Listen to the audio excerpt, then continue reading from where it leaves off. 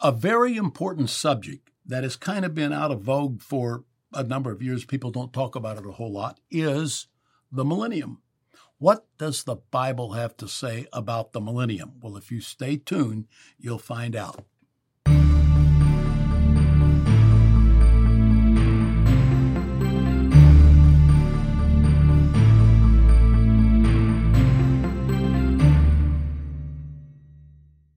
I'm glad you're with us today on All Things Apostolic. We've been having a great time. As some of you know, this is my third day back from a full knee replacement, and it's only been 21 days, 22 days or so since this occurred, so I probably got a ways to go. There's different estimates of how long it takes to get past it, but overall, in reality, to get all the way back, I think takes months, several months. So, we've got a little road ahead. But I'm glad to be with you today, and we're feeling good. We're going to make this work, and we're really excited about being with you for this particular subject. Now, as we announced on Monday, today we're going to be talking about the millennium. The biblical doctrine of the millennium. And hopefully when we get through, there's going to be a better understanding of everything we can think of about the millennium. Now, this goes along with a whole series that we are kind of, time-wise, we're kind of stumbling along with. But if you look back in the archives of All Things Apostolic, you will see that from way back now, weeks ago, we have been working on developing the infrastructure for an eschatological approach to Scripture that is Bible-based and that is solid as a rock. And so we're working on that. So if you go back, you can see that, and you put those pieces together. It is consecutive, but it's not every day, okay? So it is sequential, I should say, but it's not consecutive. It's not every day. So this week, we're starting now today, for the first time in the study, we're starting today on discussion of the millennium. And we're doing this because this is part of, oftentimes eschatology doesn't get talked about, or it gets talked about by quacks, or it gets talked about by sensationalists, or it gets talked about by people who have figured out what parts of it to use to raise big offerings and to scare people. All of that makes the subject just a bit more cloudy. So here we have nothing to gain or lose by what we're teaching, except there's always something to gain when you know you're teaching what the Word of God says, and then you just let the chips fall where they may, or whatever anybody wants to believe, they can. But we start with what the Word of God says, and then we go from there. That's an important thing. What does the Word of God say? So we're going to look at that today. We're going to start, we won't get through today, I can guarantee you that, on the subject of the millennium. But we will go today, we'll go tomorrow, we'll see where we're at. I'm thinking it'll take a while, more than that, for us to get through this. So we're glad you're here with us. So the millennium, the millennial kingdom of a coming Jewish Messiah, is a foundational theme of both the Old and the New Testaments. This is not just a one Testament doctrine. Israel's greatest and most oft repeated hope was not just in the present, but it was for the future kingdom to come, which would be characterized by the Messiah as king. It would be characterized by being a universal kingdom. It would be characterized by a kingdom where righteousness reigned and where the poor and the disenfranchised were not oppressed. It would be a place of such accelerated advancement over any earlier earth life that the promises were nothing short of breathtaking.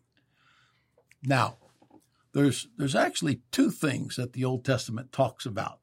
The Old Testament gives us information about the millennium, although the word millennium is not used till you get to the New Testament. But in the Old Testament, the whole concept of a kingdom that is to come in which Jesus is the Messiah reigning, or the Messiah is the one reigning, the Christ is the one reigning, goes way back. And so prophecy after prophecy in the Old Testament provides information about the kingdom to come. And those prophecies are magnified in the New Testament, culminating with an assurance that with the second advent of the Messiah, this kingdom would come literally on the earth. Now, Jesus himself, when he was going away in Acts chapter 1, he was caught up and he ascended up into the clouds. And the angels spoke to the disciples that were there and said, "Why stand ye gazing into the heavens? This same Jesus who is going away will return, will come back in like manner." And so he's going to come back supernaturally just as he left. And that second coming from the time of that prophecy has not yet been fulfilled, but it will be fulfilled. And so the only way he's back so far is he's in our hearts in the Holy Ghost. But he is coming back like he went away. So we know that the coming of the Holy Ghost into us is not the fulfillment of that promise, because it says he's going to come back in like manner. They could see him physically going up in like manner. Doesn't mean that he's coming back and you can't tell where he's at because he's a spirit, but he's coming back in like manner as you see him go away. So millennium teaching as it emerged from the New Testament, this is as it came when we come to the end of the New Testament age and we're coming into the beginning of the church age beyond the apostles and beyond the writing of the Bible. When that took place, the New Testament explained that at the end of the age, at the end of the church age, Christ would return and establish the millennial kingdom on earth, of which he would be king. Now that Jesus taught of this kingdom and that the apostles readily embraced this understanding, you can see it repeatedly throughout the New Testament. Reading this in the New Testament makes clear that the apostles and their immediate successors believed they were living even then in the last days, and they believed the Lord could come at any time. And that's not only Scripture, but you can also find that Justin Martyr talked about that, Irenaeus talked about that, and others. They further believed that both Israel and the entire earth would be subjected to this universal coming kingdom to which Jesus would be king. This kingdom, again, is not just a spiritual kingdom. This kingdom would be a literal kingdom with Jesus ruling in literal Jerusalem. Now, that doesn't mean that there won't be a lot of changes in literal Jerusalem, because there will be. And that doesn't mean that there will not even be a heavenly Jerusalem after which the earthly Jerusalem is patterned.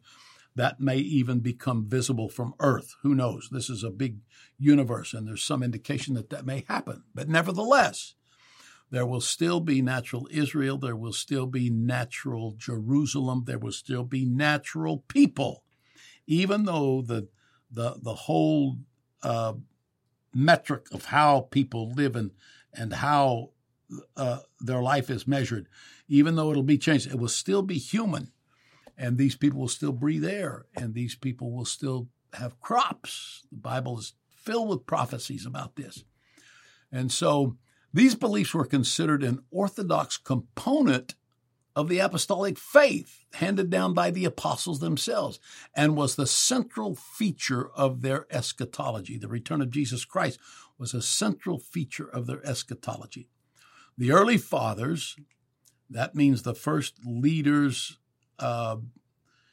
after the apostles, but that also includes church leaders who were contemporary with, and in some cases were instructed by the apostles. These were the people who got the message that the apostles were giving. In turn, their disciples, This would be people that were taught by the people that some of the apostles taught. Their disciples also affirmed that they were living in the last days, even at that time, and looked for the imminent return of Christ to establish his kingdom. And so when you think about this, this was not an unusual doctrine in the New Testament church. You can find place after place where this is referenced about the kingdom and what's going to come in the kingdom, and all the parables about the kingdom in Matthew 13, and Jesus saying, when you pray, pray our Father which is in heaven, hallowed be thy name. Thy kingdom come, thy will be done. Where? On earth as it is in heaven.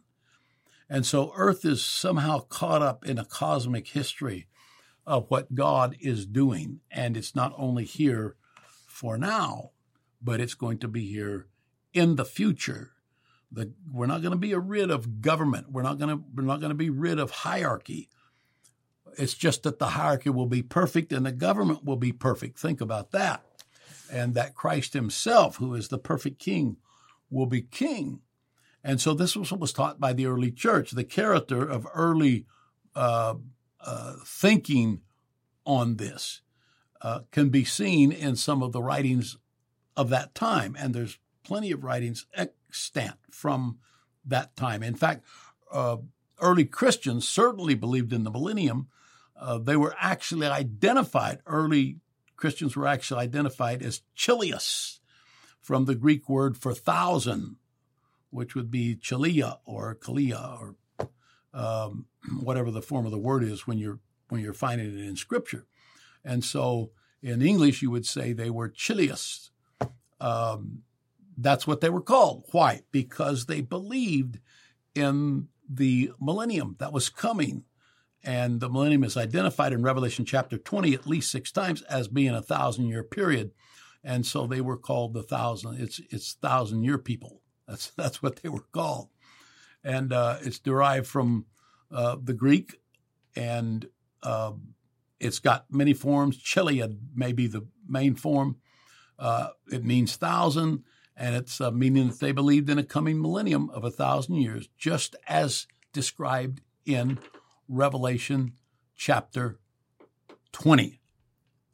Now, seeing how encompassing this description was caused one historian, Adolf Harnack, to say that Chiliasm, the belief in the 1,000-year millennium, as the post-apostolic church emerged, I'm quoting him, Chiliasm, as the post-apostolic church emerged, was, here's a quote, inseparably associated with the gospel itself.